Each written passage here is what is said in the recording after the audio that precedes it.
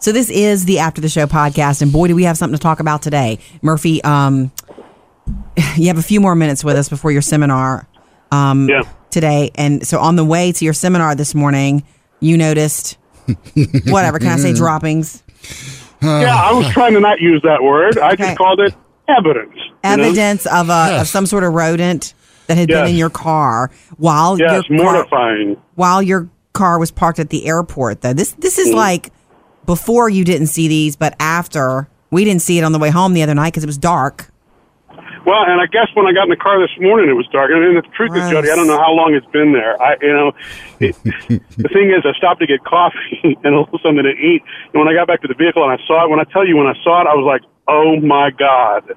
I was mortified. I didn't even know what to do. It's a lot of it. And so the first thing that I figured I needed to do was, let's make sure this thing is not still in the vehicle. Yeah.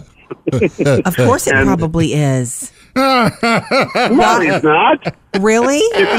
Yeah, I mean, but at this point, he would be on my shoulder, I would think, or somewhere. No. I mean, you've been in the car a while. At this point, you'd have seen him scampering across the dashboard I or something. disagree. I think that when humans are around making noise and talking, and they get still and quiet.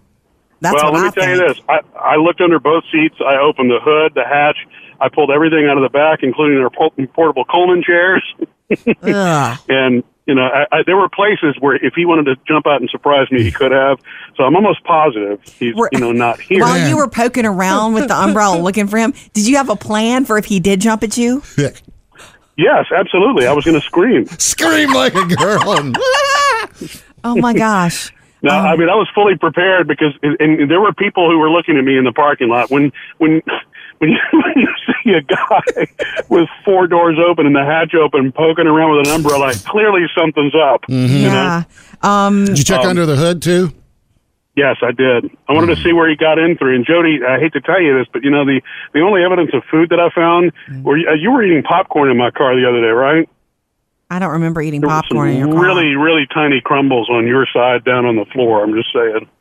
I don't know. I mean, you also keep some snacks in your car. Your car's not messy or dirty, but because you're a type 1 diabetic, you have to have snacks, and he carries snacks all the time, Sam. None of those snacks are partially eaten, are they? Ugh. No. Nobody's messed with that, but I'm still afraid to eat what I bought an hour and a half ago. I don't want any open food luring anybody at the moment. I just wish I'd have discovered this on the way back, probably not on the way down, but I would not have been able to continue to drive. I hope you know. Are you going to have it detailed today, like drop it and have it cleaned? I may park it on the side of the road and just walk from it. This is a day when you need a cat. No, you need to put a cat in that car. You bring it to the guy to have it detailed. What are you going to tell him? Look, there might be a rat in the car. Yeah. Don't let the droppings concern you, but I mean the thing is he's got to sterilize it too. You know what I mean? I don't know how you do that. Huh? So I mean I want this thing cleaned. Yuck. I know it's disturbing. Now I'm going to have to check my car out hard.